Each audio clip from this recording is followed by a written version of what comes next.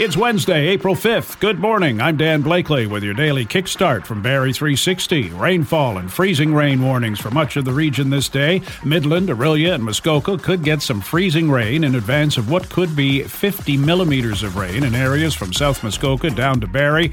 Could be heavy downpours at times. Further south through Innisfil, northern York, and northern Durham regions, it's a rainfall advisory with 20 to 40 millimeters of rain expected. Concern, of course, about flooding in low-lying areas as well as slippery creek and riverbanks. Former U.S. President Trump was predictably defiant in a campaign-style speech last night in Florida, hours after his indictment on 34 felony-related charges, called it the latest in an onslaught of fraudulent investigations against him, brought only to interfere with the 2024 election campaign. He also lashed out at the judge and prosecutor, despite being warned by the judge to refrain from rhetoric that could cause civil unrest.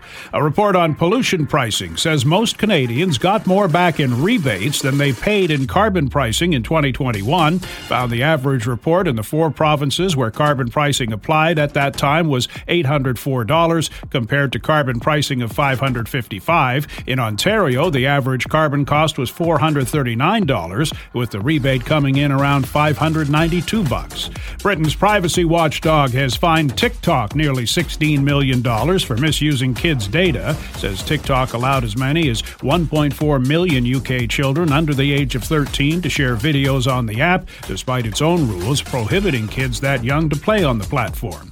Barrie Colts lost 5-3 in Hamilton. Their first-round playoff with the Bulldogs tied at 2, Game 5 tomorrow night in Barrie. Leafs took out the Blue Jackets 4-2. Blue Jays got back into the win column with a 4-1 win over the Royals. The Raptors beat the Hornets 120-100. Showers today, heavy at times, might be thunder, wind to 60, high around 14. That's your kickstart for April 5th. We're back again tomorrow. Until then, remember, it takes sadness to know what happiness is.